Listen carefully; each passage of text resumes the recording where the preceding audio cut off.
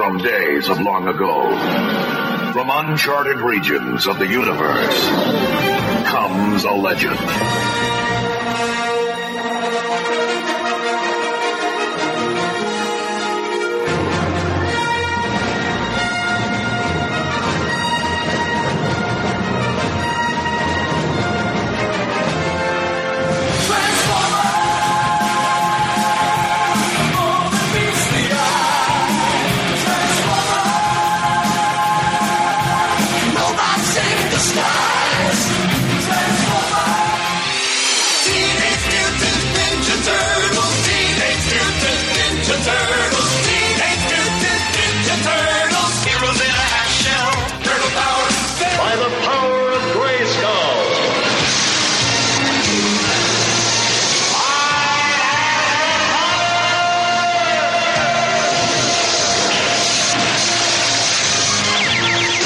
Became the mighty Battle Cat, and I became He-Man, the most powerful man in the universe.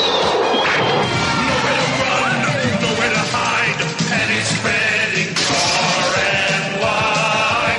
Who can turn the tide? G.I. Joe,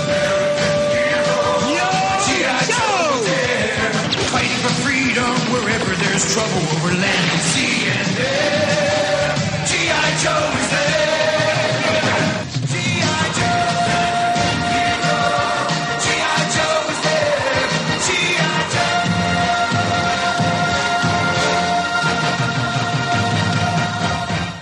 Welcome to Star Joe's Podcast, episode 236, Disney Plus Star Joe's. I'm your host, Ryan. And I'm John. And welcome back, everyone. John, it has been a while, man. July, my friend. Wow. July is the last time we recorded. Wow. I didn't realize it was that far back. I looked. Wow. The episode was 1980-something where we talked about the Joe and Cobra. That's right. Lines. Yeah. And it's been a little over a month since I put out a regular Star Joe's episode. And you guys haven't heard it yet, but there is an episode that's going, as of the recording today, there's an episode going out tomorrow, cause I have the day off, that will be our recording from Baltimore, which, let me go ahead and introduce our guest who was actually there in Baltimore with us, Mr. Eric Grubb. Thanks for coming back and joining us. Hi, I've been introduced. Time to initiate self-destruct. Nice. So people have heard this already at this point, but we had a not much longer of an episode that we recorded in Baltimore because we didn't really record for a very long time, but I made the mistake of not putting fresh batteries into the recorder. We got about 25 to 30 minutes of the episode. But what we did get, as people have heard by now, when they hear this one, was comedy gold from our good buddy Rock, who was on fire that night. So, John, when you hear it, you're definitely gonna need your inhaler or something like that. So, duly noted. In that episode, I do give, a bit of a summary to make the episode a bit longer, just talk a little bit more about what happened in Baltimore and everything else, but then I kind of warn people after that about what's to come. So,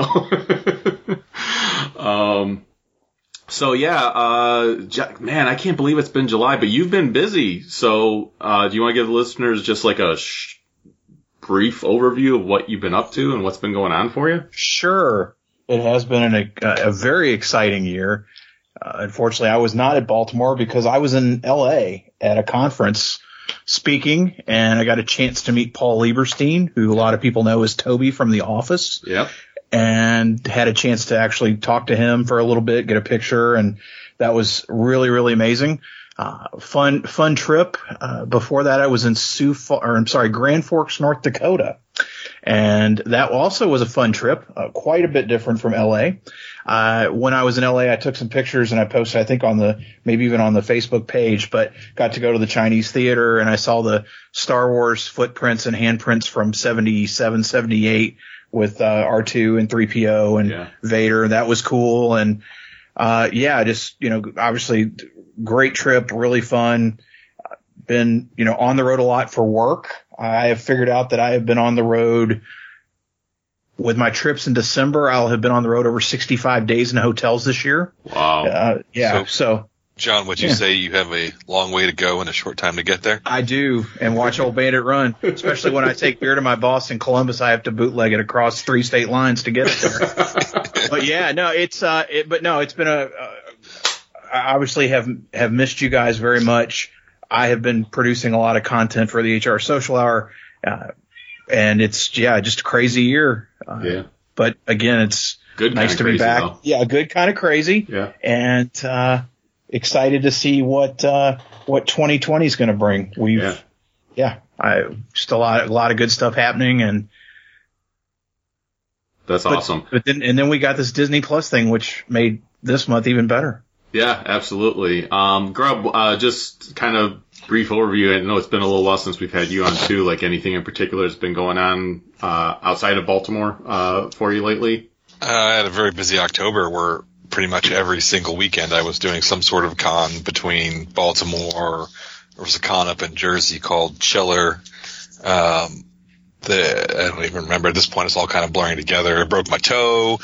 And then as we're recording this, I have one more day at work, and then I go to Disney World for a couple of days. So nice. Yeah. And never to return because he will live in Star Wars land from there. Well, I have to, because in the weekend after, so I don't have a full week of work, I think, but 1 week between now and the rest of the year, because I'm going to Disney World, and you got Thanksgiving, then I have to go to Nashville, and then my parents come into town with the opening of Star Wars, and then we go on company break for the rest of the year. So it's a lot of business. Yeah, and that's the thing for me too. Like I've got a lot going on. I've had a lot going on in October, and then I have a lot going on coming up the rest of the year. And I'm like, I gotta squeeze in some Star Joe's episodes here and there. I'm actually gonna be appearing on a couple other shows coming up before the end of the year. I'm gonna be on a new podcast, a guy that found our podcast because of me appearing on another show to talk about the Kickstarter that I had, which the Kickstarter was unsuccessful. That's fine. I learned a lot from it, and I'm going to be relaunching in January, so stay tuned for that. But he is a guy. He has a podcast called My One Black Friend and My One White Friend, and which I thought was an amusing name for a show. But it's two guys. They're longtime friends. As you can imagine, one is white and one is black. And they talk about entertainment and everything else. And he heard me, I believe he heard me on Pop Culture Leftovers. And him and I have communicated back and forth about a few things. He was very excited about the Kickstarter and everything. And he is going to have me on. They're going to do kind of marathon episodes of covering every Star Wars movie up to the Rise of Skywalker, or including the Rise of Skywalker. So I am going to be on, it was names drawn out of a hat, and I'm going to be on for The Last Jedi. So I did let him know, don't expect for me to be bringing The Last Jedi hate with me or anything like that, because while there's things about it I don't care for and things I would have done differently, overall I do enjoy the movie. And he goes, oh, that's okay. I actually like it. So, it'll be an interesting conversation. I'm supposed to do that in early October, late November. And then I'm supposed to appear on Pop Culture Leftovers. They're going to have me on again near the end of, December. And I think we're going to talk about the Rise of Skywalker. I just told him, let me know what he needs me to be prepared for. So it's always a fun journey with those guys, especially because it was cool because Brian still listens to the show. I'm pretty sure Jake still listens to the show, which are the main hosts on there. And I helped them kind of get started, and Chuck kind of inspired Brian to continue doing the show when he didn't want to do it anymore. So they are wildly successful now as a show, and it's really awesome to still be friends with them and for them to have me come on every once in a while. Brian had me on last year near the end of the year, and he says, hey, I want to kind of have you on again, make it maybe a tradition that at the end of each year we have you come on. So that should be fun. And in between there, we'll get some Star Joe's goodness out there as well. So, Hey, Ryan, I did want to mention one other thing as we sit here, because it has been so long. I worked a comic book show back in September and was once again fortunate enough to be Mr. Hama's handler for the weekend. Nice. A lot of fun up in Fairfax, Virginia. And yeah, I had not worked a show in a while. It was great to see him. Got an amazing Hardmaster and Softmaster sketch in the book. And he told some great stories, and I was gonna say, I'm sure he did. it was a lot of fun. Like I said, had not seen him in a while, and I actually met a guy who builds Joe Lego stuff, like all custom things, and hopefully he's listening to the show. I tried to turn him on to it, and really interesting, a fellow from, I believe he was from Denmark originally, or Norway, somewhere in Nordic country. Came here as a teenager, late teenager, early 20s, but grew up reading Joe comics that had been translated. And so he is really into this. He's really into building these Lego sets that are so much more impressive than anything the Creo stuff ever did. He actually had a display at the show, and that was pretty cool. So a lot of Joe fans came out to see Mr. Hama. And several folks we know and have run across over the years, and met several new collectors and fans that I had not met before. And that's always a great thing about doing those shows. Oh yeah, for sure. Getting to meet people, and definitely a different vibe because he was the only major guest artist. Nice. So he was it, and he was the show. That's awesome. I have to second with those Legos because they were unreal. Yeah. And he had like every character and like every vehicle you could think of. I mean, it was insane. I mean, I don't think he had like the base or the. He had the flag, but he had a lot of stuff. Yeah. Yeah. That's awesome. Well, and again, I mentioned this in the Baltimore episode, but just to kind of give listeners an idea of things to come. In Baltimore, I did talk to 4 creators, and they've all agreed to come on the show. And I also gave Shannon a hard time about coming back on the show. I said, dude, just come on once. I don't need you on like regularly, but come on once in a while for something. He's like, all right. So as you can imagine Shannon saying, but I talked to Brendan Fletcher, who's currently the writer on Robotech Remix. And I was also talking to him about his other comic, Isola. He is a really cool guy, really awesome writer. So he was absolutely willing to come on the show. I talked to Olivia Ramondelli, who is a Transformers artist, an amazing Transformers artist. He's a really cool guy to talk to. So looking forward to him coming on. Will Rosado, who I said he was a Joe artist, as many people know, and I talked to him about coming on the show, and he says, well, I'm warning you that once you get me started talking about G.I. Joe, I'm not going to stop. And I told him that is perfectly fine. And then Katie Cook has agreed to come on the show. And I'm going to have her on to talk about, of course, some of her work when it comes to Star Wars, but we're also going to talk Muppets. I told her, I said, I don't really have a whole lot of people to talk Muppets with. And so. You need to ask Katie about her work with, the My Little Pony comic. Oh, yeah. Just for sure. Oh yeah, absolutely. Plus she also threw like she's a huge Disney fan, so she threw a lot of Disney, stuff into that. Oh yeah. No, we're going to definitely like have a nice conversation and, about all the stuff that she's worked on that would be related to the show here. And, I'm glad you mentioned My Little Pony though, because, I believe all of us have watched it. It's a good segue for us. Before we get into the Disney Plus stuff, there was also something very related to the show, near and dear to our hearts, and that was, the Toys That Made Us Season 3 aired, which had My Little Pony, pro wrestling figures, Teenage Mutant Ninja Turtles, and, the Power Rangers, Mighty Morphin Power Rangers. Did you guys see all 4 episodes at this point? I did. I have seen about the first 10 minutes of the TMNT one. That's all I've been able to get through so far, just because the nature of a 3-year-old. Of life. I was going to say of life in general. Yeah. So John, what did you think of the new season? Anything particular stand out for you? Anything that you liked? Anything you didn't like? I was pleasantly surprised to see Laird and Eastman together again. That was nice. I didn't realize that there was such an age difference. You know, I didn't either. Laird's like 65 years old, and not to say it was just surprising to me. I thought it was funny the way he was dressed. That was kind of hysterical. But no, I thought they were all really well done. That show is always well done. I always learned something. I watched the pony one last just because I wasn't sure. I may have learned the most on that one. Yeah. But again, it's the one I'm least familiar with, and not, I've never collected any of them. But I really enjoyed it. I enjoyed all of them. I think it's great that they've changed the theme song to now it's an ongoing series instead of an 8-part series. Yes. I hope they continue to do more. There's certainly out there for them to do. But yeah, no, I thought they were all, there wasn't a clunker in the bunch. And again, I always learned something. I learned a lot on Power Rangers too, because that's something other than I know Shannon and Travis really being into Super Sentai and Kamen Rider.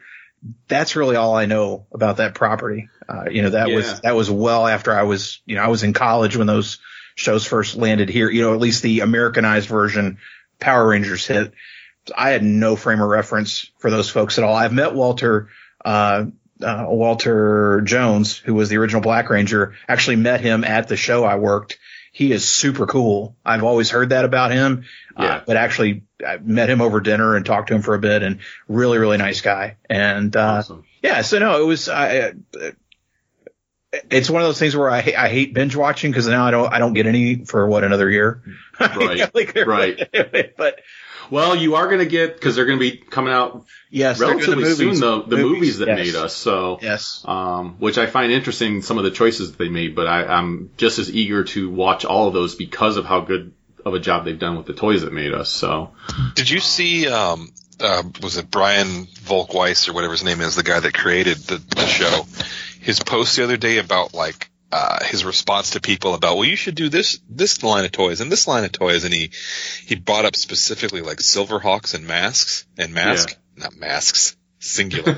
And he basically said look, I understand that these are cool toys and all, but most of these shows lasted a season, if that, and they had they had a couple of months of toy line, and that was it. You can't really, it's I can't do shows on something like that. Yeah. I would agree with them on Silverhawks. I don't know if I'd agree with them on Mask, because even though it didn't last long, there was still 80 some episodes, and there was a few different waves of toys when it came to that. I feel like you could do an episode on Mask. I feel like if you can't do an episode on Mask, you can't really do an episode on Thundercats either, because Thundercats didn't have the hugest toy line, but it's still considered very beloved. I almost feel like he should do have it be a double-sized episode where it's hitting some of these minor toy lines or something like that didn't last very long. Well, and you also have to figure he's got to find the people to do it, because it's really impressive when he gets the My Little Pony one, when he had that entire crew together, and I loved it, just like the He-Man one, where there was argument over who really takes claim for, I created this. That's hysterical to me, that you're talking 30 years later, these people are still having pissing contests over who did what on them, knowing full well they made a lot of money. I mean, you think about all these properties they've done, to your point, they've sustained, Power Rangers has had figures for 25 years, and Turtles is 30 something. Joe is 50 plus. I mean, and the one thing they haven't done that's long term is Hot Wheels, and I'm really surprised they haven't. I assume that will be something they do sometime. I would think so. But I would think so. Hot Wheels / Matchbox. Yeah, got it. From a girl's side, I feel like, unless I'm not remembering, because I don't remember all the episodes they did. They didn't do a Strawberry Shortcake one yet, did they? No, they have not. No, I think they've only done Barbie and My Little Pony. Yeah, Barbie and My Little Pony. And Care Bears would be another good one. Cabbage Patch Kids, maybe. Yeah, that would be a good one. Yeah, that'd be a big. Yeah.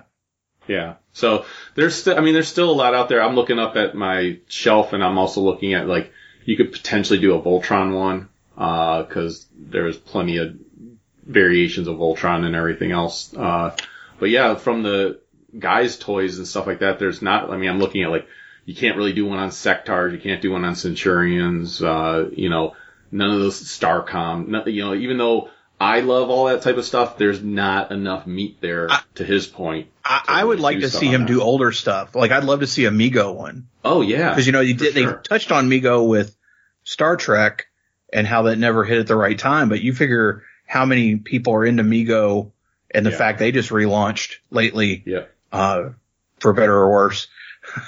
They're out there. So I know we talk about what made us, and I get that he is certainly in our age range, but I'd love to see something maybe push back even a little bit, knowing Hot Wheels came before and Mego and I think there's some other things that could be interesting in that regard. I wonder if there is any possibility for him to just do like just a Marvel and just a DC one, or if there would be too much red tape to do those ones. Just knowing like the different toy figures. Well, come out.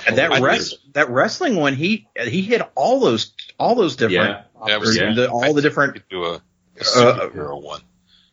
What's that? I think you could do a superhero specific show rather than Marvel or DC because, as a lot of people, as like a little kid, is like, I didn't know what the difference was between Marvel and DC. All I knew was Superman, Batman, Spider-Man. I didn't know. Right. To touch on each one for me, it was, so I watched the My Little Pony one first and, definitely learned a lot from that. Like you said, John, I'm having a sister, she had My Little Pony, so I was familiar with a lot of the 80s stuff.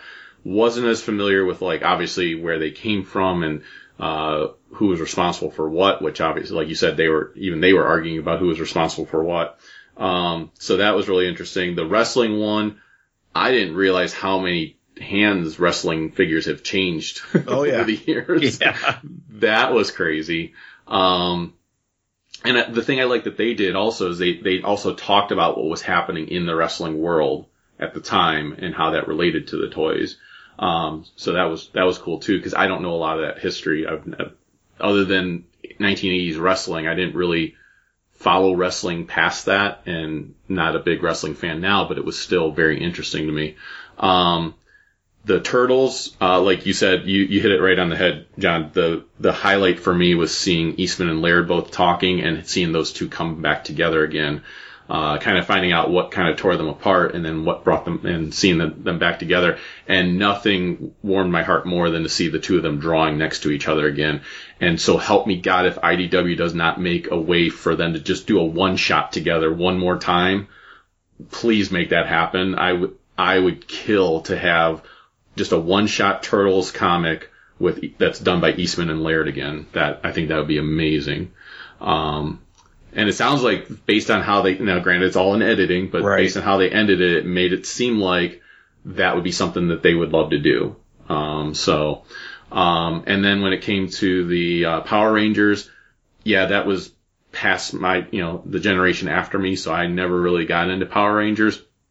But, Saban, very interesting guy. Like in a very good way. Yeah. And the fact that, what's his name wrote all the theme music on the Ninja Turtle stuff. Who knew that Chuck Lorre, that was what he did before 2.5 Men and that guy is like both of them are super successful, but came out of writing jingles and, commercials. That was fascinating. That really was fascinating. Yeah. So love what they're doing. I am planning on having, the creator back on again. I know we've had him on once before all this even started. I'm going to reach out. I still have the email contact, and they told us we could, they reached out again saying, hey, if you'd like to have him on again. So definitely want to have him on again now that we've had like 3 seasons of it, and would love to, kind of hear what, if he's able to reveal like what he has planned coming up, because we don't know. Could he also revisit some of these things, that I remember him talking with Star Wars where he said he had like 3 hours of material that he didn't get to touch on certain things in it. Like, would he revisit one of the toy lines again and talk about some of the things he didn't get to talk about before? So it'll be interesting to see what he possibly could do. I have a feeling I'm going to watch 1 or 2 of them again, just because I feel like there was so much information there that I'd like to see watch them 1 or 2 more times. But speaking of things that I've watched 1 or 2 more times, Disney Plus hit, and we'll hit the overall Disney Plus, but I think the first thing that we need to talk about is The Mandalorian, because I don't know about you guys, but that's the first thing I watched. Oh yeah. As soon as I got Disney Plus. I was like, I knew that was going to be the first thing. It was whatever came after that. I wasn't sure what I was going to watch next, but I knew I was going to watch The Mandalorian. Just overview. We'll get into the actual storyline and talk about some of the highlights and everything else. But for those that have not watched it, I don't want to spoil anything just yet. So, John, overview, just like, what did you think overall? I assume you've watched both episodes that are out as of this recording. What was your overall impression of the show? I love it. I absolutely love it. Live action Star Wars means something to me again, and I am beside myself. Like, I love the look, the music, all the Easter eggs and all the drops especially to the holiday special. Come on. Like, that's crazy. And that reveal at the end of the first episode, Daniel and I were watching it. We just lost it. We absolutely lost it because I didn't see that coming. I don't know about you guys. I didn't see any of it. I just think it's entertaining. I can't, I hate that just like I said earlier, I hate that stuff can be bingeable. I kind of hate that I have to wait now every Friday to see what's going to happen next with this. But right. I'm so happy. I mean, unless it just goes off the deep end somewhere, it's going to be, I do a pop culture show now on Social Hour, and it's going to be on my probably my number one thing or top two things, as far as new TV this year. I absolutely adore it. And just, again, the look, the sounds, I was amazed at the quality of the effects, and that it looks, I don't know. Yeah. I could go on and on and on just at the base level because it's so good. When the only complaint, or one of the only complaints I've heard about the show is that it's too short, I'm like, okay, now you're just grasping at things. So, if it's you figure it's going to be like basically a 6-hour show or 4 or 5 hours. I don't know. For it costs $150 million, something like that. That's what a movie would cost them. That's half that amount of time. So, I'm totally in, guys. I friggin' love it. I think it's great. Grub, how about you? Again, we'll get into spoilers in a little bit, but just overall, what are your thoughts and feelings when it comes to the show? I am enjoying the show, but I'm not like completely madly in love with it like so many people I know seem to be. Okay. I love the feel of it. I love the look of it. But it feels like not a lot has happened. Okay. And I don't like, I don't want to sound like I'm saying the show is crap because it's not. It's just, I'm not really sure what I expected. Mm-hmm. But I know the way Dave Filoni, who's one of the executive producers, and while Favreau is the one really writing it, Filoni's hands are all over this thing. Oh yeah. And the way he works is he starts off slow. Yeah. And then by the end of the season, he's just, he tends to be full throttle, throwing all kinds of stuff at you. Yeah. But the ending of that first episode, I mean, Ryan, you saw my text. I was like, what the? I could not say that would have ever been exactly close to anything I would have ever thought would have happened in this. Yeah.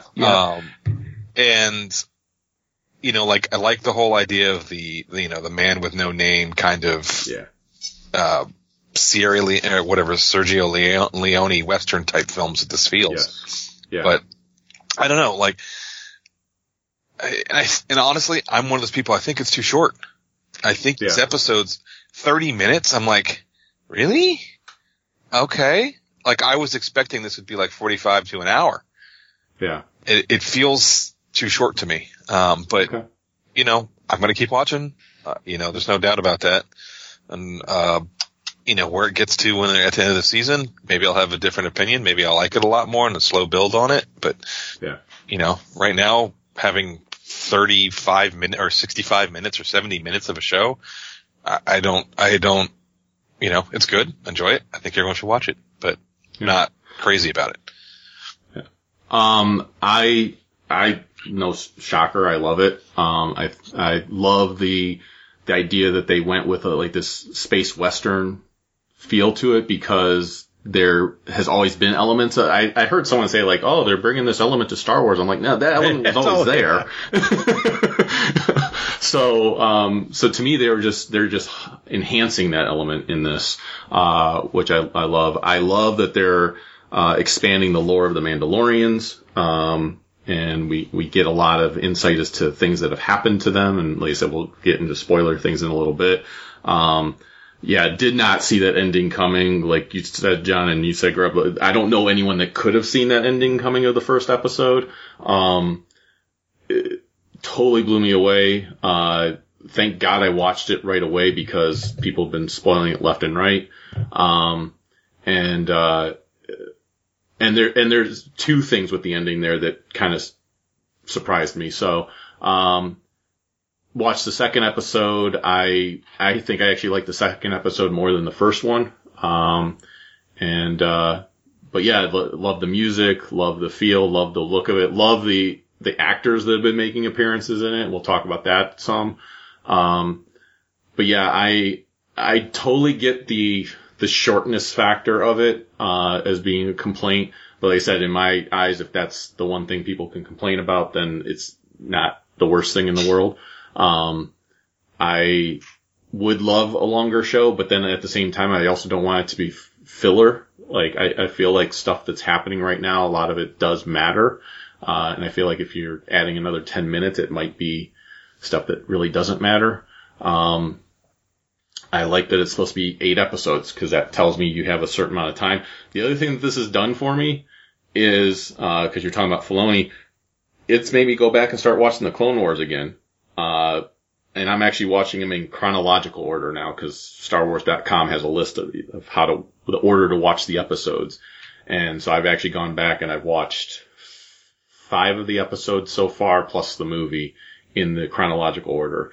And it's just because of how much I'm enjoying The Mandalorian. I'm like, okay, now I'm eager to watch more Star Wars stuff, and I've always wanted to go back and rewatch all of the Clone Wars in chronological order, so I'm doing that now. So, all right, so that's it for the non-spoilers. So if you have not watched The Mandalorian at all, and don't want to be spoiled, you need to stop listening right now, go watch it, get Disney Plus, and check it out. Cause from this point on, we're spoiling the crap out of it. We can say anything we want about it. You've been warned. So, Grub, since you did send me the text message, why don't you go ahead and reveal what happened at the end of the first episode? Might as well just get that out of the way right now. Well, let's give me a second to pull up my text message to see what I actually, sent. Where is it? Oh my God. Come on. I'm almost there. Oh. Screw you. Go back. She said. Yeah, go ahead. Somebody else talk for the moment. I'm looking to see what you sent me too. Oh, here it is. Yeah. My response to Ryan was, holy shit. I was not expecting that. Baby Yoda. And then we had a whole discussion about, was Baby Yoda the spoiler that I kept hearing about? Right. Right. Because you were thinking there was possibly some spoiler to episode 9. Yeah, that's the way I had understood it when they kept talking about there was a major Star Wars spoiler, and, well, clearly a baby freaking Yoda. And yes, we know it's not Baby Yoda. Yeah. Okay? No. Or is it? No, I don't. It's not. We don't have a species name for Yoda, so Baby Yoda is just the easiest thing to call it. Well, here's the thing. It's definitely not the Yoda we know, but it could be a Baby Yoda because there's speculation that it's a clone of Yoda. Yes. And therefore still Baby Yoda. Who knows, maybe. But because the scientist that helps put him in the bounty, someone had pointed out that there is on his sleeve, and I need to go back and see if this is true. It is that on his Camino symbol. Yep. So I feel like that's a major hint that this is a clone of some type. And the other thing with the Baby Yoda that, I'm jumping across here, is like, well, people are like, oh, he's 50 years old. How old was Yoda when he died? It's like, No. It's been 50 years since the bounty was placed. For all we know, that thing's a stasis chamber.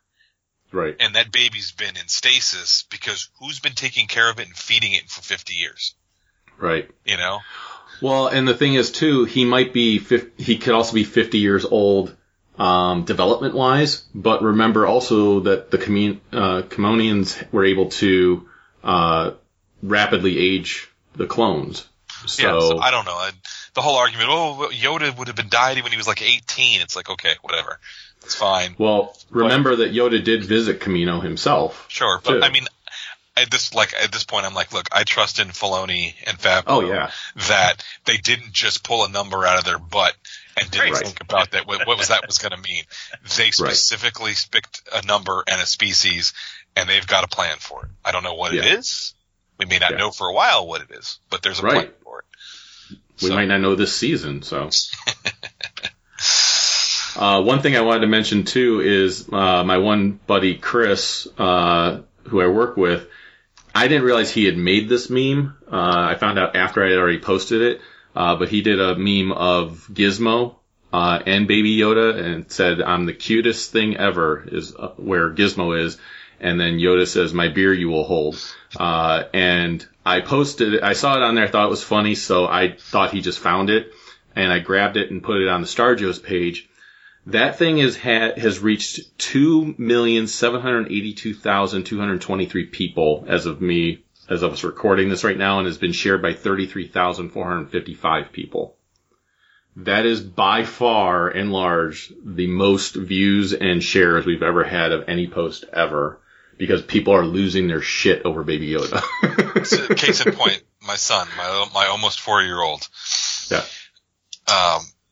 saw Baby Yoda at the end of that first episode and yelled at Yoda. And kept saying, "He's so cute. He's so cute." And then we watched, he specifically asked last night to watch that episode 2 of The Mandalorian because Baby Yoda.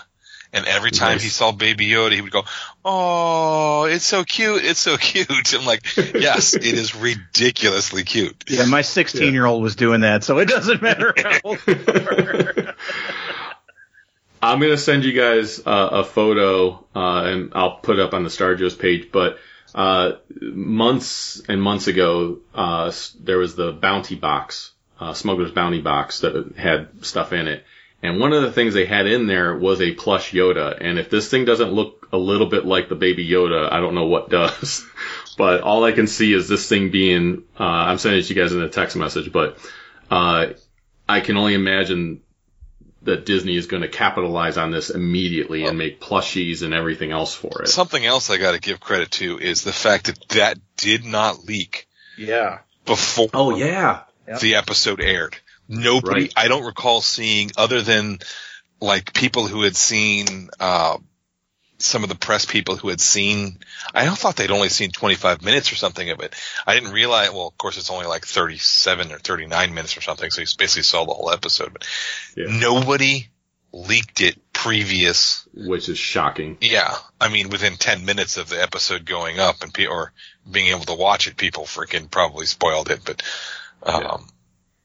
you know, I was like, wow, nobody blew this at all. Yeah, which is awesome. Gotta give kudos for that.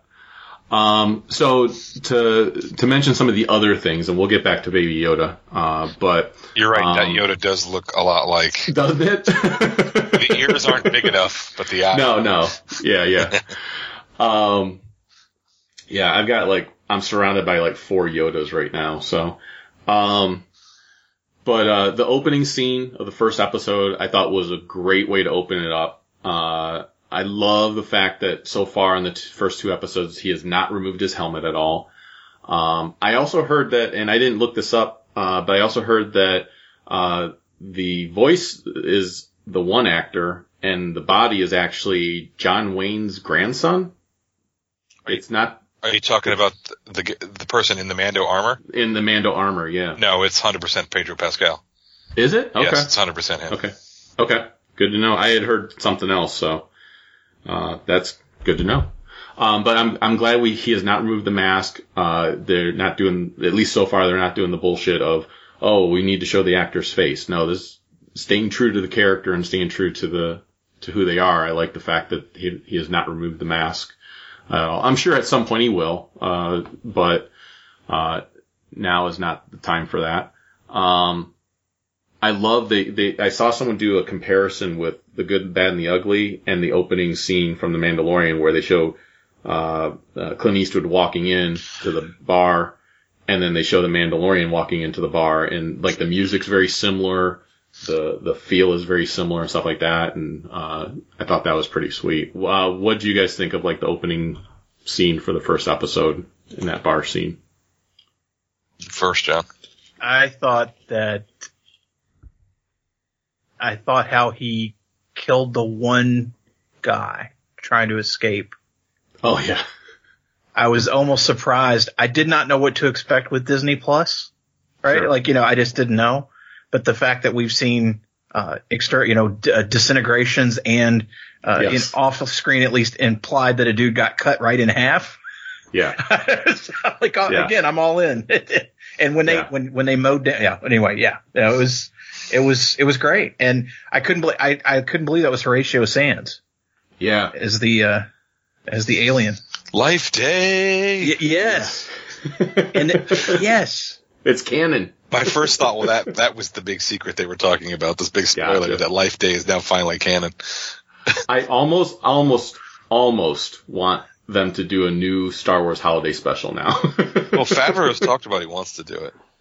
Yeah. I think what they need to do is Star Wars Galaxy's Edge and the Disney parks. They need to do a Life Day thing. Oh, that would be cool. That'd be very cool. I love the fact. I will say with Horatio Sands, the only thing that I was a little disappointed with is I feel like he was almost too human for being an alien. Like he just seemed too like just himself, rather than playing some type of alien character or something like that. And I don't know if it's just because he was talking normal. It wasn't like some type of alien. I would say it didn't have a language. So I heard somebody say that, like, why didn't he speak in some foreign tongue? And yeah, you can only do so much of that, I think, on that show or in his movies, Yeah, I mean, I didn't mind him at all. I heard someone else, and this didn't bother me at all, but someone else complained about him, the Mandalorian allowing him to just go ahead and wander on the ship. And I'm like, yeah, he kind of knew what he was doing. He's like, I think he intentionally let him go because he knew what was going to happen. And that's the first time we've ever seen a toilet in Star Wars, isn't it? Yes. Our buddy Rock noticed that. He was like, hey, that was the first thing out of Rock's mouth. He said he watched The Mandalorian and he says, hey, it's the first time we saw a toilet. I was like, leave it to you, Rock, to have that be the first thing that you say about the whole show. It's his brand. It is. It totally is. And to me, that character felt more Star Trek and less Star Wars.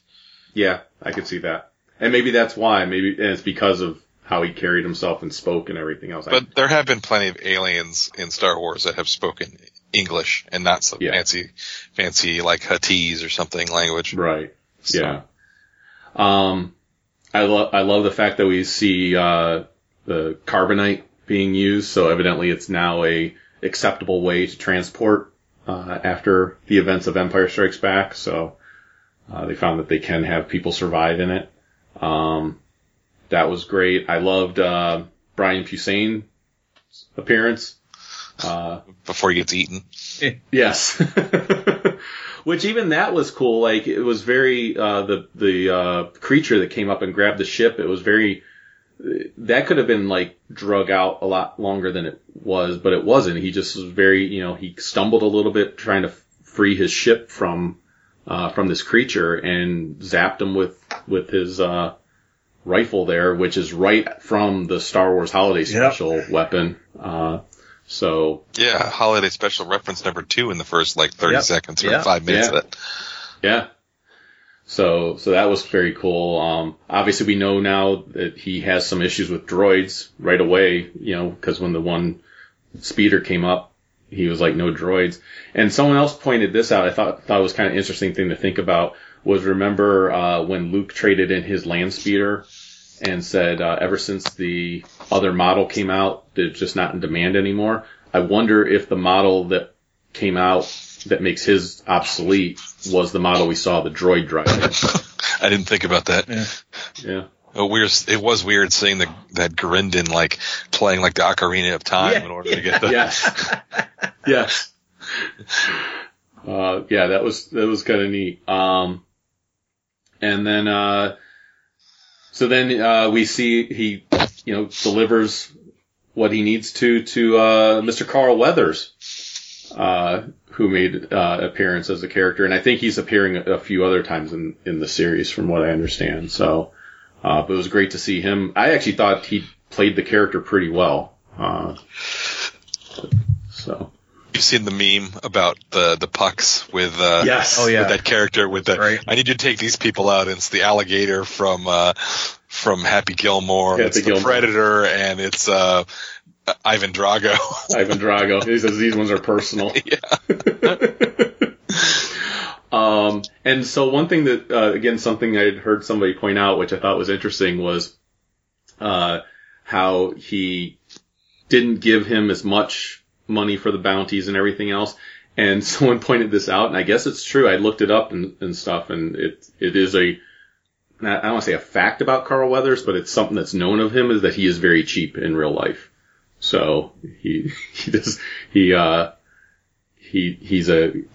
A pincher. He's yeah, frugal. he's frugal. Yes. So for him to play a character that's also frugal was kind of amusing to see. So Well, they also point that out in Arrested Development. yes, He's notoriously frugal. So yeah. But like I said, loved seeing him. And then he gives out this new bounty, and we see the Mandalorian show up at an Imperial hideaway of sorts, with a gonk droid. That was fun to see. and that droid that came out at the beginning and talked, the little eyeball, just from like Jabba's Jabba's palace. Yeah, awesome. Yes.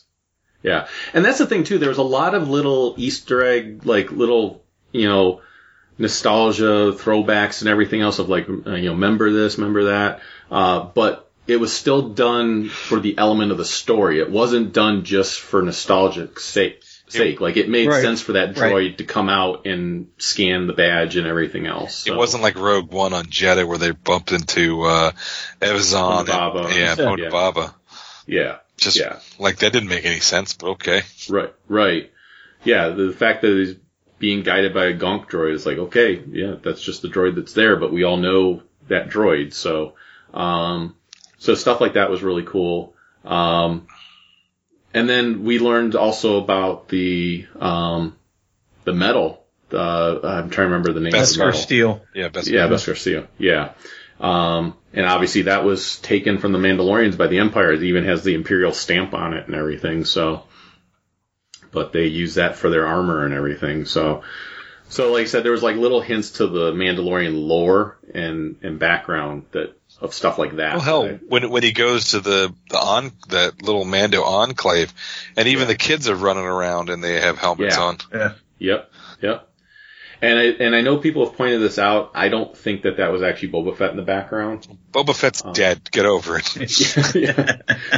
There's that one image that they show, and I'm like, it's not close enough. People keep pointing out, well, it's got the same helmet dent, and it's got the same color. Then, you can't see anything in that scene in the background, color-wise, or well enough to figure out exactly what's going on with that. Right. I have no doubt it's an homage to Boba Fett, but Sure. It's not Boba. So now, if they reveal Boba Fett at some point, I'm not going to be mad at that, but at the same time, I don't think that was it. I think if they reveal him, if he's in the series, which I hope he's not, because because then it becomes the Boba Fett show. Right. I agree. It's okay to do there are more Mandalorians than Boba Fett. Right. So. And this one's a pretty badass representation, so more so than we saw of Boba Fett in the actual movies. So. Well, I like the comparison I've heard that he's more like an Indiana Jones character. Indiana Jones isn't the greatest fighter, but it's his tenacity. Yeah. And his ability to get back up. That's what, especially with episode 2. Yeah. And we'll definitely get into that, cause I found that very amusing. So then he goes, like you say, he goes to that enclave, hands the steel over, and they make a pauldron for him, and send him on the, his mission and everything else, and he tells him, like, I'm going to be coming back with more. So then he takes off, and this is one thing I do wish that they would have done, is they don't tell us really what planets he's going to. So we really don't, like, it's not even mentioned the name. I don't need the planet in big letters or anything like that, but it would have been nice to kind of hear what planets he's traveling to. I don't really have a problem with that. It's, because then you start focusing too much on, is that Tatooine? If somebody pops up as a Tatooine, then suddenly you've just made a bigger character out of the planet rather than... Yeah, I don't think I necessarily want it to be the planets we know. I think the reason I want to kind of hear the planet's name is just to expand the universe even more by hearing other planets being involved. But so he lands on this new planet. He gets attacked by the Blurg. Is that the name of the beast? Yep. Yeah. Which does either one of you know? Well, Eric, you might know where the Blurg first appeared.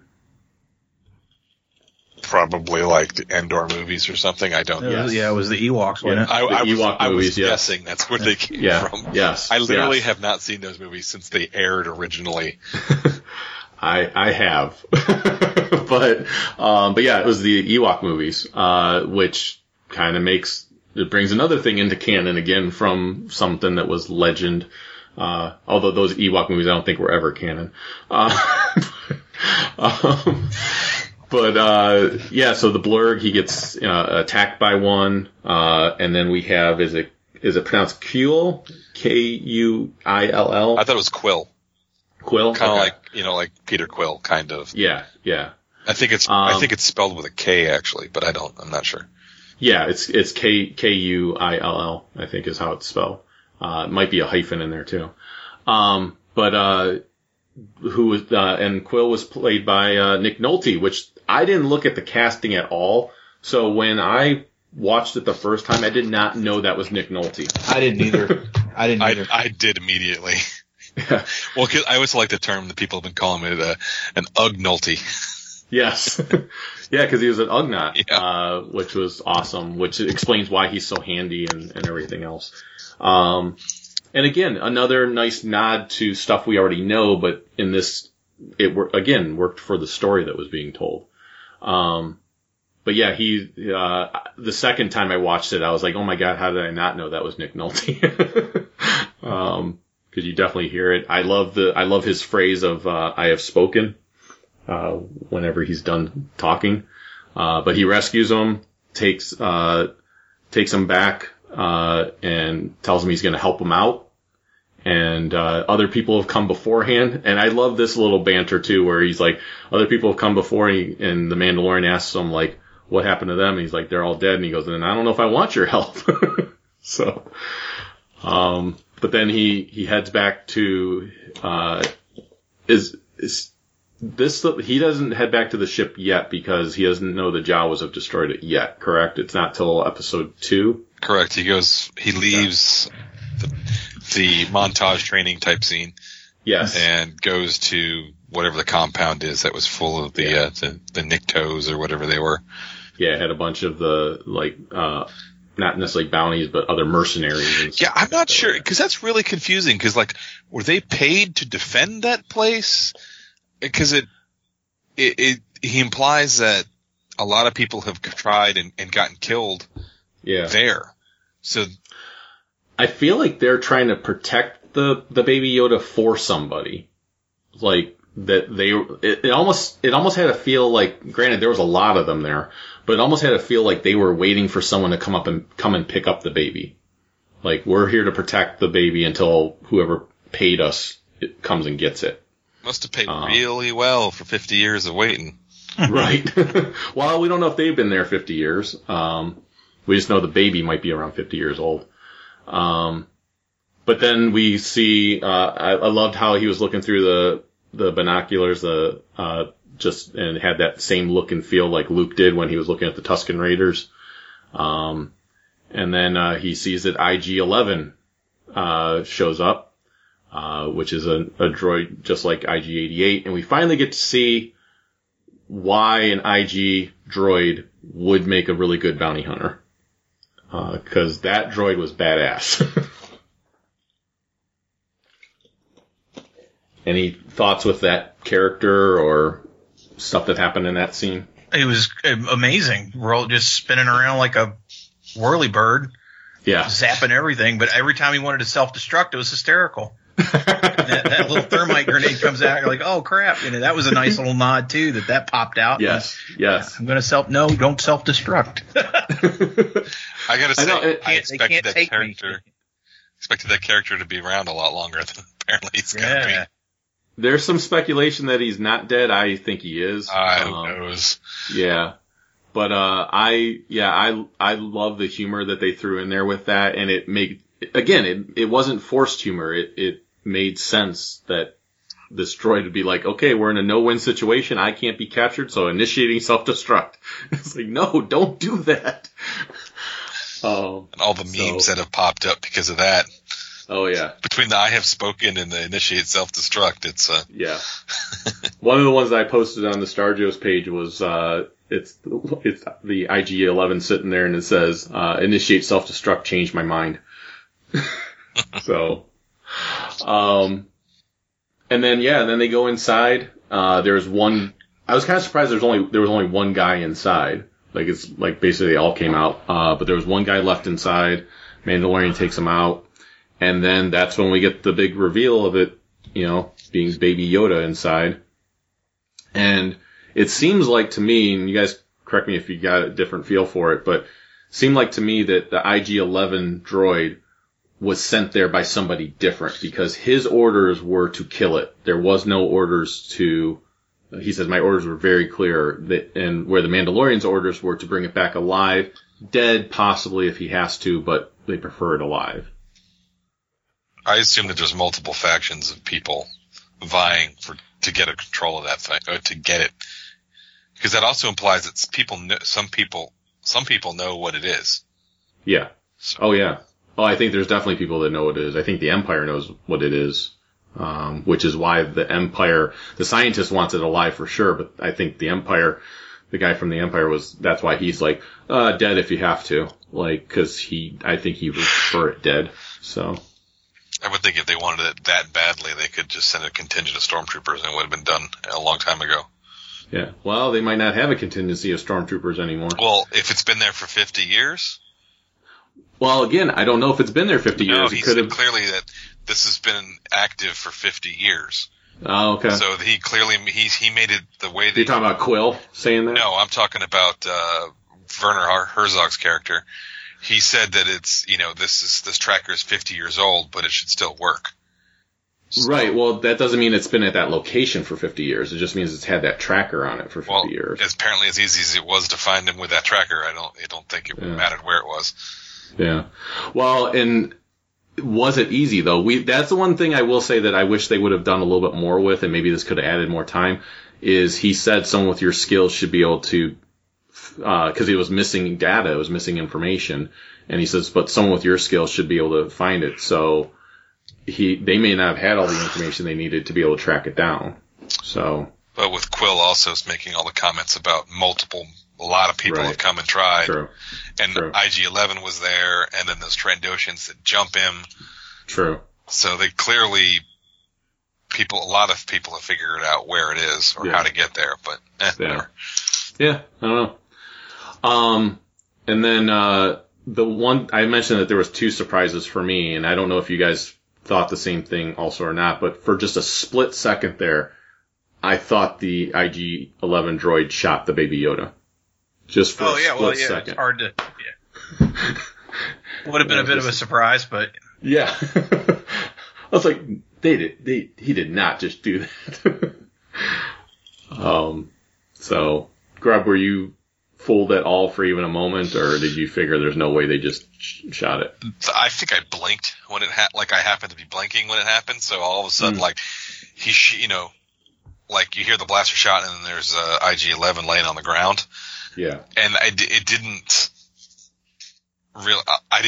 expected them to not kill the baby. Yeah. I didn't think it was going to be killed, so I wasn't really surprised. I mean, I was more surprised by he shot IG-11. That's interesting. Right. That was the surprise. It wasn't I didn't think that anybody had shot the kid. Yeah. It was only, like I said, for me, it was just a second there where I was like, crap, did they just shoot? I was like, no, they wouldn't have done that. That's the point of the whole show right now.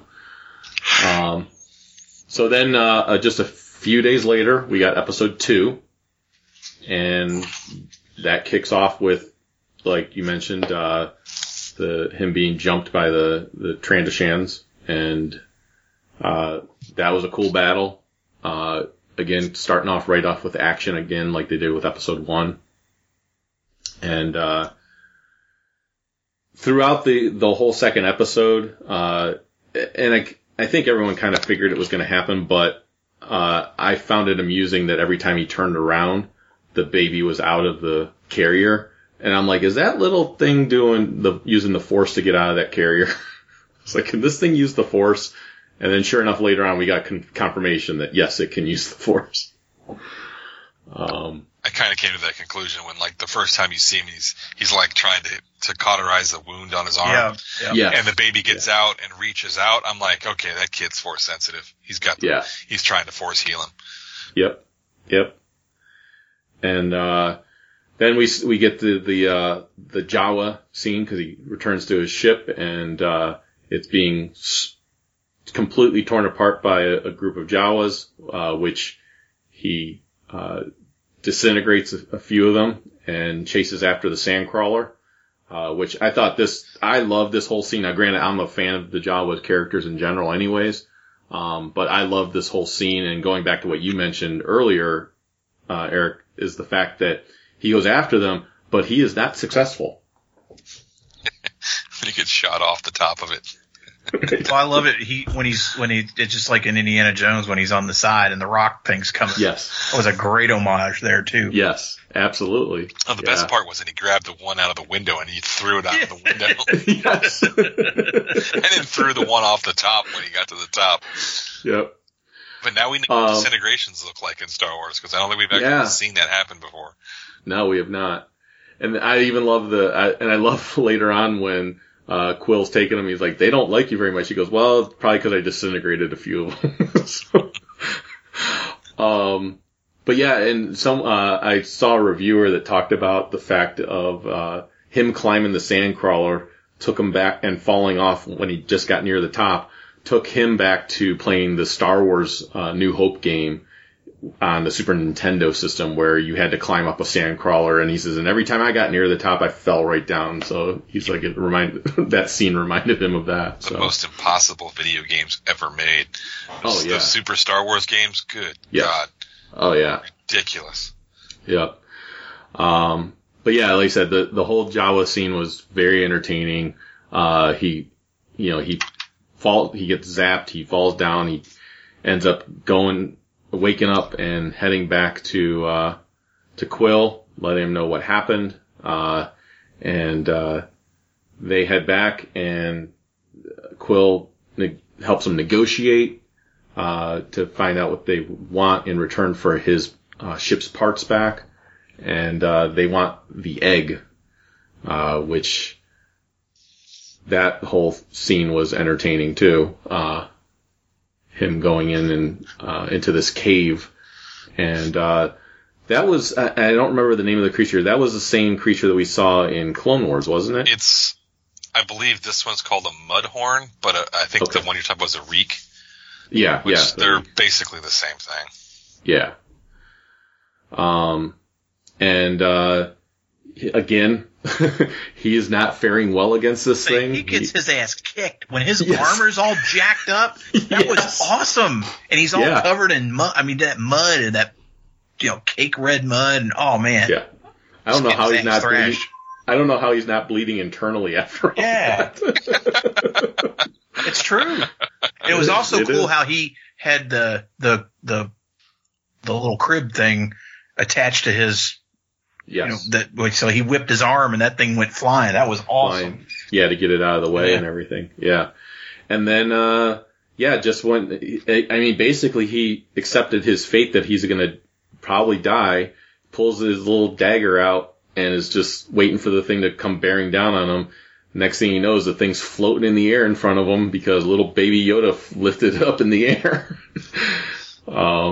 So that was awesome.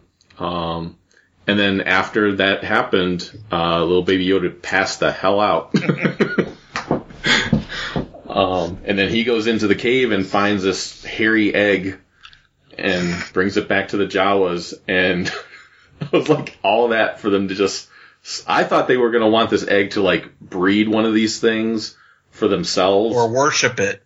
Yeah, something. Because wasn't there an egg thing? Wasn't the egg thing in the Poe Dameron series? Oh, yeah, I think so. Like wasn't it an egg? Like the whole power thing? Yeah, that's what I was like, okay. Because they did that, and I'm like, oh man, I really like the Poe Dameron series. Are they going to tie that in too? That's kind of cool. Right. Yeah, because that had like kind of a dragon type thing. Yeah. But then no, they just slice it open like it's a like coconut. A Cadbury egg. Yes. That's exactly what it looked like. And they're just chowing down on the inside. And then they give him all of his ship parts back, and takes him like a day or two to repair it. With Quill helps him, and Quill's the one doing the work, and he says, it goes a lot faster if you help me. And they fix his ship, and he offers for Quill to come with him, which I wish he would have, because I really do like that character. I don't think that's the last we've seen of him. Oh, I don't think so either. Yeah. And then he flies off with Baby Yoda, and that was pretty much it. We don't know where he's going or what's going to happen next, but we can't wait to see. No, and we'll see it once. I think it's once every Friday until after Christmas. Episode. Yeah. It's every Friday except for I think the week of one of the weeks it gets released. I think early, because otherwise it's the week of the release of episode 9. They're actually releasing it on Wednesday that week. Yes. They're releasing it on a Wednesday, and then episode 8's not coming out till the Friday after. Well, after that, like 10 days after. So because they don't want to release the episode the same day as they're releasing the movie. Right. So, but yeah, I'm loving it. I'm enjoying it. So, and if you've listened this far, we've spoiled the hell out of the first 2 episodes for you. So, if you haven't watched it already. But yeah, I'm a big fan of it, and I'm looking forward to seeing where they go with the rest of it. I will say I did have some reservations when Baby Yoda was first revealed, because I was like, please don't turn this into like some type of comedic thing where he has to keep rescuing the baby left and right, and then they didn't do that. They kept it serious with normal, natural humor thrown in, and if anything, the baby saved him, so that was a nice twist. So yeah, it's been really good. How about the rest of Disney Plus? John, have you watched anything else on there, or what is there anything else that has you excited, or anything else that you want to be checking out on it? The first night that I got it, I watched The Rocketeer, because it is one of my favorite superhero movies ever. It's fantastic. I started Tron just to see what it would look like, on the nice television, and it looks great. I started Empire just to see what it would look like, and it looked great. I have watched the Jeff Goldblum show, which is incredibly funny. And I have watched both episodes of that. Yeah. He's just an interesting dude. That's all there is to it. He's on his own wavelength, and I think it's great that I'm learning something, right? I learned something about sneaker cons. Did not know they existed, and apparently they had it in Ohio, and Cleveland. I didn't even realize there's a lot of cash at those things too. That was crazy. But no, that's been fun. I am looking forward to digging into Rebels, because I've never seen that show, and I know we've talked about it a lot, and so I want to, because I've gotten so excited about The Mandalorian, I want to get that back history that's there and from Clone Wars, what I do remember of Clone Wars. Yeah. So I'm excited about that. I have not watched any of the other movies. The superhero cartoons, that's cool. It doesn't do much for me. The one I'm disappointed they don't have is Superhero Squad. Oh yeah. And I don't know if that's because it's a licensing thing. Yeah, it's interesting because they have a show that looks similar, but it was from later, and I didn't recognize that one. But Daniel and I have talked a lot about the fact it's like Marvel All-Stars, something like that. Yeah, but it looks that similar chibi kitty kind of thing. Yeah. I think what's great though is it's been a nice walk down memory lane. Like I said, especially with an 18 and 16-year-old, to go back, and we were like Tron Uprising's on there. And Daniel and I watched. Good. I know. Daniel and I loved that show. That's one of the first. Too, yeah. One of the first sketches I ever got from Brian Shearer was a Tron sketch. He did an Uprising style, and that was one of the first things I ever got from him for Daniel. So he's watching that, and we've been talking about. It's kind of cool to see these things that he was watching, and he even started. We were watching something, and he's like, I can't believe I remember this stuff from when I was 6 and 7. You know, and it just kind of comes back to him. And so it's fun to watch it with him and through his eyes. Yeah. Because, you know, obviously they watched G.I. Joe and they've seen some of the stuff that I was into as a kid. But it's neat to see. I mean, I didn't watch G.I. Joe when I was 10 and then saw it again when I was 20. Right. I mean, it wasn't necessarily available in that same way. I mean, you could get on VHS or something, but it's just a different thing. Super fun though. There's going to be a lot to dig into. Yeah. But it's hard to do it all, like you said, with everything else going on. But no, the Star Wars cartoons in particular, I'm really excited to get in and watch those and learn more. And I will say, much like Grubb was saying, when it comes to anything that Filoni does, in my opinion, Rebels does start off a bit slow. Oh, the first about half the first season or so. Yeah. Is just building up. But then season 2 and season 3 are spectacularly good. And 4 is pretty good too. Yeah. I loved it all. But yeah, it was, like you said, Grubb, it's the first half of that first season. It's a slow burn. It's building things up for you. So yeah, the space Aladdin. Yes. How about Grubb? How about for you? What have you seen? What are you looking forward to? Anything in particular missing for you? I unfortunately have the issue where I have to appease the kid. So I have introduced him to The Adventures of the Gummy Bears and Darkwing Duck. There is nothing wrong with that. And he is loving Darkwing Duck right now. I mean, he loves Darkwing. He's like, watch Darkwing. I'm like, I don't want to watch Darkwing right now. Shame on you. You should always want to watch Darkwing Duck. Well, that's the problem is there's a lot of other stuff I'd like to watch too. I know. I've watched the first episode of the Imagineering docuseries. Nice. Which was really good. I mean, because I'm a big time history buff when it comes to Disney. Yeah. And I know that, like, even though Waking Sleeping Beauty is on there, that's a great documentary that I haven't seen in a long time. The Boys, about the Sherman Brothers, who, if you don't know who the Sherman Brothers are, you know their music and you know their songs. Because they have written, the 50s, the 60s, the 70s, they have written Small World is their song. They did a lot of the music for Mary Poppins. I mean, they have done a crap ton of music for Disney over the years. Walton El Grupo. There's a lot of good stuff on there. I just watched the Black Hole literally before we recorded this. At some point, I actually have to watch The Rocketeer now that I have access to it because I've never seen the whole thing in one sitting. My wife has watched Mary Poppins twice.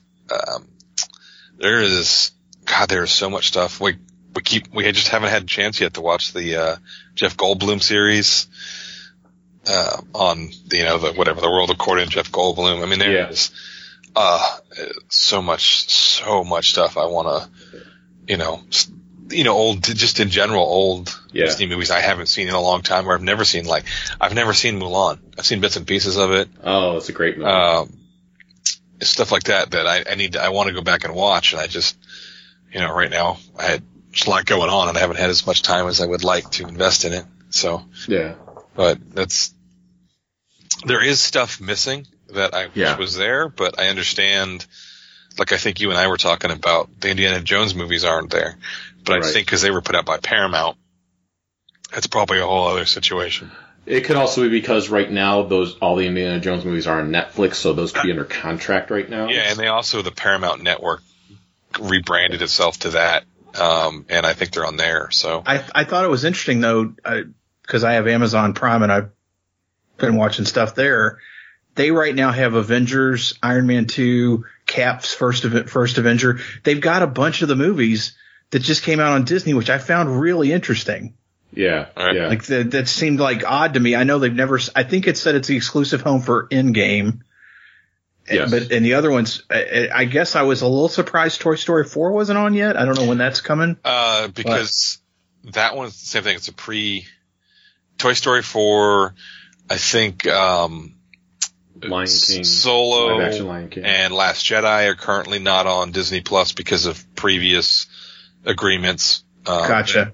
There's actually, like, if you go, I've noticed this with, like, Last Jedi and Solo are there, and if you roll over and click on them, it says, like, available at, like, January, whatever. A date, right. Cool Runnings. The movie about the Jamaican bobsled team is on there, but you can't watch it yet. Yeah. Oh, that's weird. And it also tells you, same thing with will be National available on this, whatever the date is. Same thing with National Treasure. The second National Treasure movie's on there and you can watch it, but the first one is on there, but you can't watch it yet. Same thing with the fifth Pirate, so the Caribbean movie. It's on there, but you can't watch it yet. Okay, nobody needs to see that. Yeah. Well, I actually, one of the things I did watch, cause I haven't seen all of them, is I actually did go and watch all the Pirates movies except for the fourth one now. I've watched the first three, which I'd only ever seen the first two before this, so, but just for the hell of it, I was like, I'm gonna watch them all, and then all of a sudden I saw I can't watch the fifth one. I was like, but you can add the movies like that to, a watch list. So this way, once they become available, they will notify you, which I think that's good. Flight of the Navigator's on there, and I haven't seen that in 20-something years, 25, 30 years. Yeah, same here. I'm going to say I do think that they have to do some changes and updates to their system. I know that they are doing one that's very critical in my eyes, which is the continue watching. Yeah, there's a lot of stuff feature. They need to implement to make everything run smoother. Right. I do like the fact that you have the categories though for like Disney, Pixar, Marvel, Star Wars, and National Geographic. I like that you can go into those subcategories if you're in the mood for something in particular. Yeah, the Star Wars Empire Dreams, that documentary that came out in like 2005 or so. Yeah. That's on there. Like, there's so much good stuff on here that, oh my God. I was having dinner with, my whatever, brother-in-law, sister-in-law, and their kids tonight. And my sister-in-law, I think I'm going to drop it after next month. I'm like, are you insane? She's like, well, we already own like half these movies and blah, blah. And I'm like, there is so much good stuff on here. Right. Like, you're going to drop it after a month just because, well, I've already seen all these things. You have 2 kids. Right. You know? Well, and the thing is, I can guarantee you they have not seen all of it because there's so much on there. There's no way you've seen all of it. And then granted, I'm a huge Disney person too. But outside of the Toys That Made Us, I have been basically living in Disney Plus. So like the first day I watched The Mandalorian, and then I watched The Black Hole, I watched The Black Cauldron, which were 2 movies I had not seen since I was a kid. Like I said, I watched 3 of the Pirates movies. I've watched a couple of the Pixar movies that I had never seen before. So I watched Brave and Inside Out, which I had not seen either one of those and loved them both. That's right. I forgot. I've watched some of those, the Pixar, the Spark shorts. Shorts, yes. Yeah, I watched Float and Piper I watched. Yeah, I watched Kit Bull and what's the other one? Smash and Grab. Nice. So. My dog evidently really likes Disney Plus because she's losing her mind when I turn on certain things on there. And it doesn't even have to have animals in it. She's just like when there's animals on there for sure. But I've even watched like some crazy like stuff that was just like, I'll go ahead and check this out. Like there was one called it was National Geographic thing. It was called Bizarre Dinosaurs. I was like, I'll watch that. Why not? So there's stuff like that. There was, I watched the first episode of the 90s X-Men cartoon, which, much like you were talking about, John, with your son, how he remembers stuff, I could not get over how much I remembered actual lines and quotes in the X-Men cartoon. At least that first episode. I watched the first episode of the Silver Surfer cartoon, which was from the 90s that I did not even know existed. So that was cool to see on there. I was like, I'm going to watch. I never even knew this was around. So I went ahead and watched an episode of that. I have not watched Spider-Man's Amazing Friends yet, but I do want to check that out, even though I heard that does not hold up well at all. And, yeah, oh God, what else? I mean, like I said, I've literally been living in this thing. I did watch the Jeff Goldblum, both of those. And I think that, like you said, John, he is just kooky and weird, but he is so entertaining to watch.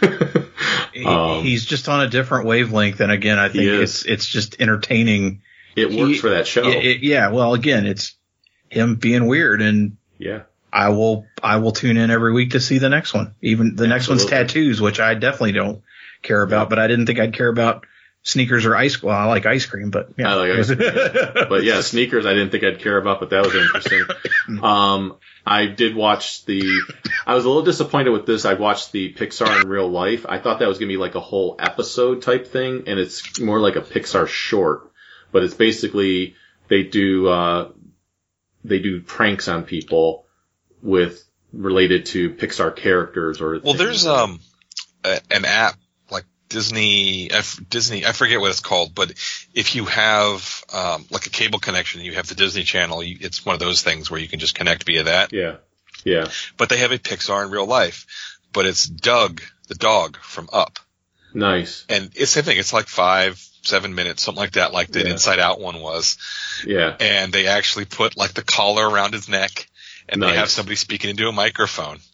That's awesome. And, it's like, I can't wait for that one to get up there. And like when you look at the thing, it's like WALL-E. I'm like, oh, come on, put WALL-E on there. Yeah. And like I said, I've been watching the Clone Wars, again now, which I'm enjoying the hell out of that. There was a lot of stuff that I didn't realize existed either, like there was the Star Wars blips, which are just like these little 1-2 minute little cartoon things that that featured the droids, especially BB-8. Are they all like little, like round, like balls? Everything's like a ball? Yeah, basically. Well, those are like brand new. They're on the Star Wars, YouTube page, but they only started releasing them like maybe a month ago. Yeah, there was like 8 of them that were on there, and I was like, oh, I'm going to watch these. I was like, I didn't even know they existed, but they're cute. They're funny. They're little funny things. Yeah, like I said, I can't even remember everything that I've been watching, but I watched the first episode of the new DuckTales, which I had not seen before. I thought it was actually really good. I'm going to tell you right now, that new DuckTales show is great. I've heard. It's got an overarching story. I think they're into at the end of season 2. I think season 3 either just started or it's going to start soon, I think. And I heard they did a very interesting way of introducing Darkwing Duck into it. Yes. And so I'm looking forward to eventually getting to see that. But I was a little skeptical because I wasn't a huge fan of the animation style because I was still holding on to the old animation style. But I watched the first episode and I was very entertained by it. So I am definitely going to be rewatching Gargoyles. Loved that show. So yeah, there's just so much. And to your point, Eric, I'm like, there's so much on there. There's no way I would get rid of it in a month. Like, I mean, I paid for the full year, but there's no way I'm going to be continuously watching stuff. Hell, I'll binge watch The Simpsons, and there's 30 seasons of The Simpsons on there. You forgot the Muppets? Oh yeah, the Muppets, which we talked about this. There are a couple episodes or a couple movies on there that are not on there. Yeah, it's Muppets Take Manhattan and the Muppets from Space. Yeah, which I'm not sure why those aren't there, but everything else is. And then I would love it if they would have had the Muppet Show, the original Muppet Show on there, but that's not on there. Please put the original Muppet Show on there. Yeah, that would be. And I have a feeling all of these things are going to eventually show up, but it's just a matter of contracts and when things end and stuff like that. So, but yeah, I knew everything that was going to be on there because there was a list out there of like what was going to be on there, but it was a whole nother experience to actually see it all on there. It was very overwhelming at first. Like I said, beyond the Mandalorian, which I knew I was going to watch first. After that, I was like, I don't even know what to watch next. But I ended up picking the Black Hole, which I really liked watching that again. So, but yeah, I can't wait to see what else they do. I do want to watch The Lady and the Tramp, the live action one, which they made specifically for Disney Plus. I heard it's good. So I heard, from a few people that they said they liked it. It wasn't great, but it was good. Yeah, I won't watch that probably ever. No. I don't really care for the original animated one. I'm not going to watch this one. Gotcha. I'm sure it's all well and dandy, but Gotcha. I guess maybe if you want to talk about what's not there, and that's Song of the South. Yeah. And there was a lot of rumors about they were going to edit Dumbo and take the crows out, but apparently they put some kind of little disclaimer on the front of it, but they left the crows in. Yeah. Well, because if they had taken that out, I don't know, that would have completely changed the movie. Because that's how he gets the feather. Yeah. Right. So, and as a kid, I realize looking at them now, yes, they're very, racial type characters, but the one is literally called Jim Crow. Right. But as a kid, they were just funny characters to me, so, but yeah, so, in Song of the South, I'm sure I saw it at some point in my life, but, when I saw the name of at least one of the characters, I'm like, oh, well, yeah, I understand why that's not on there. I prefer they put Song of the South there, but put the disclaimer before it, put some kind of option for, some kind of like disclaimer of somebody pop up and say, look, we understand how this looks in the current modern day, right? How people think. Yeah. When this was made, this was not an uncommon thing. Here it is for historical purposes, I agree with you completely. I'm not saying, just some kind of look. It's just going to look rough, but it's here if you choose to watch. Not that I would ever watch it because I don't have any desire to watch it. I think I would watch it out of curiosity. So you've never seen it? I think I have seen it because a lot of it is very familiar to me. Yeah. Because it was on VHS for a while, and you could get DVD copies of it, but you got to go overseas, and they did stuff like re-release it in movie theaters up until like the 80s. Yeah. So. Yeah, I actually saw it in the theater. Okay. And for God's sake, they have Splash Mountain in both Orlando and California, which is based on Song of the South. Right. If you're that embarrassed by it, why are those rides still there then? Yeah. But yeah, I agree with you. I wish they would. And like you said, Eric, I'm sure I've seen it, but it's been so long I don't remember much of anything about it other than the song that everyone knows, the Zippity Doodah. But I wish they would have put it on there and just put some type of disclaimer in front of it. And then it's your choice if you want to watch it or not. That's the thing. It's always a choice. I think there's also some Donald Duck cartoons that they didn't put on there from World War II that are pretty racist towards the Japanese. So, I can I can understand that too, because they're, but still, there's something to be said about, regardless of. It's almost like you're trying to edit history. Yeah. Like saying these things don't exist. Or at the very least, maybe just put out some kind of documentary about things that were you don't necessarily have to show the whole thing, but have the discussion about it to bring it up. Right. Right. But overall, I'm very impressed with it. I don't know if you guys had any issues, but I was there day one, and I did have issues even trying to log in or set up additional accounts and stuff like that. Basically, the whole thing just crashed for a while. But once the afternoon came, I didn't have any problems. Like once it got to be like around 1 o'clock or so in the afternoon, I had no issues whatsoever. I didn't get to watch any of it until I got home at like 4, almost 5 o'clock that night because everything was fixed by then. Yeah, pretty much. I think it went like when I woke up at 5 o'clock in the morning. I think at 5:30. I checked and it was up, so I downloaded it then and I got everything set up and ready to go on the TVs, on the Apple TVs, and that was, I looked at it for a few minutes and then you have to get the kid up. I got to go to work, so I didn't get a chance to see any of it. Yeah. Well, I am off the next couple of days. I have a lot of things to do in the house, but I think in between I'll be checking out more Disney Plus and see what other things I can check out. Like I said, there was a lot of Pixar movies that I just never had the opportunity to see, and I loved everything that they've ever done. So, looking forward to seeing those. The ones I've never seen, I I just felt like they weren't necessarily geared towards me at all, but I do want to check them out as I've never seen any of the Cars movies. So I actually like I liked the first Cars movie, but I'm more of it's more the art and the back. Oh my God, the movie is beautiful. Yeah. The second movie, it's okay. It's not great, but it's okay. That's how I felt about Brave. Like, I liked Brave. I thought it was a very good movie, but I was more awestruck by the scenery that they created and the world that they created. I thought like that was very breathtaking looking because it looked so real in certain areas. So, I will say that, kind of a kudos thing for, one short that I watched, and I think this one was made for Disney Plus, and I recommend checking it out. It was a Pixar short called Float. Yeah, it's one of the Spark shorts.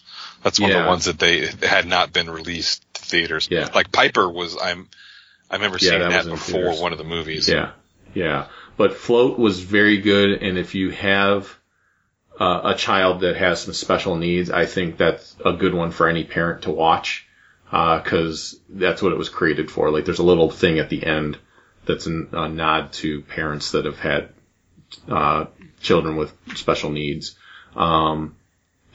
It's a very emotional short, and I think it's very, very well done. And it shows like a point that I think a lot of parents reach at, with their children sometimes, so. Did you happen to notice? I may have missed it, but if they had the short, there's a Pixar like short films collection Blu-ray they've put out. I don't know if I saw that there because they also have 2 discs out for Disney shorts that they've released before movies in the last 10 years or so. Yeah, I know that there was a DVD of the Pixar shorts a while ago, and I know because I have that one, but I did notice that there are some Pixar shorts, some of the early ones that are not on Disney Plus right now. So like Tin Toy and Wall-E and all those are probably not there. Right. Disappointing. Yeah. Disappointing. But again, hopefully they're just going to show up at some point, so. Yeah, I'm looking forward to seeing what other stuff they bring to it, and then looking forward to seeing. I will say this: it makes me what they did with the Mandalorian makes me extremely excited for the Obi-Wan series they want to do and all the Marvel series ones that they want to do. And one of the things that they showed that I watched on there was the MCU, exploring the MCU or like expanding the MCU. It was like a short film thing that they did that basically showed what was at San Diego Comic-Con, and they show clips of what the What If cartoon's going to look like. Holy crap, the level of animation that they did for that is just awesome. Like, it's super detailed, a lot of action. They really did a really good job, and I'm looking forward to that. Now, unfortunately, that doesn't come out until 2021. But there are going to be some of the other Marvel shows coming out in 2020. And then the Obi-Wan, I think, is slated for 2021. That's supposed to start shooting, I think, in the spring. Right. So, but we won't probably see it till the next year, though. Yeah, no, absolutely not. So, yeah. But the fact that they got Ewan McGregor's doing that, and they got the Marvel actors doing the Marvel stuff, I'm just like, they're not pulling any punches right now. So, and like I said, just seeing what Falcon and the Winter Soldier, I believe, is already shooting. Yeah, because there are some late next year. I was gonna say there's some that are coming out next year, so it's not like you're gonna have to wait very long for some of those. There's at least 2 or 3 that are coming out next year. So, and then there's other ones coming out in 2021. So, very excited to see what they bring. But yeah, the nostalgia will keep me around for a while, especially because, like I said, there's a lot of stuff out there that came out in the past, but I never saw it. So, looking forward to it. Stuff like Darby O'Gill and the Little People. I will watch that. I'm telling you right now. Sean Connery. I watched that several times when I was a kid. So I have that slated already to watch, on St. Patrick's Day next year. 20,000 Leagues Under the Sea. I'm looking forward to that one. Yes. Yeah, I think they have it too where you can go through the decades. Yeah, they have it in release order. They That would have be a an fun way option to where do it. it's like through the years, and it's like it starts at, like, if you go to like the through the years for the animation movies, it starts with Snow White, and then it works its way down the line as to the year of release. I'm like, that is so cool. Yeah. So, all right. Anything else, you guys, that you wanted to mention before we go? I have one quick thing as I, again, trying to look back through the time, and I'd be remiss if I didn't mention it. I got to meet Star Bitch number 1, Jason Adams, earlier this year, and it was epic. It was so much fun. He's got a new job where he is flying through, and was flying for an airline, and happened to be in Richmond. And Jason, I'm sorry I didn't think of it when I was trying to think of what I've done this year or what I've done since we last recorded. But yeah, we got together. He came to Richmond. We had dinner. We hung out. We had beers. We laughed. We cried. It was better than Cats. It was phenomenal time. So yeah, everything looks better than Cats. Putting him on notice that Star Bitch number 1. We had a blast. Look forward to him coming through town again, or trying to get down his way, or heaven forbid if we can make the Top Gun 2 trip happen, it would be epic. Yeah. Well, and I think he reached out to me. I can't remember if it was I think it was the Baltimore trip. He had reached out saying he was going to be in Cleveland, wanted to know if I'd be around. I can't remember if it was the Baltimore trip or something else, but basically, I think I was driving back from Baltimore, and I says, I'm not going to be back in town until like around 9, 10 o'clock. And he's like, oh, I'm going to be asleep at that point because he had an early flight the next morning. There's been a couple times we just were not able to meet up because I had other things going on at the time. But I definitely want to meet him. It seemed like it was an awesome experience, for you, John, to get together with him. So very, very cool. All right. Grub, how can people find you out in the interwebs? Facebook in the group, the Star Joe's group, and that's about it. Okay, sounds good. And John, how can they find you and all your social hour goodness? hrsocialhourpodcast.podbean.com. Cool. And for Star Joe's, you pretty much already found us if you're listening to this, but you can find everything Star Joe's related at starjoes.com. There is also a fan page and a group page on Facebook.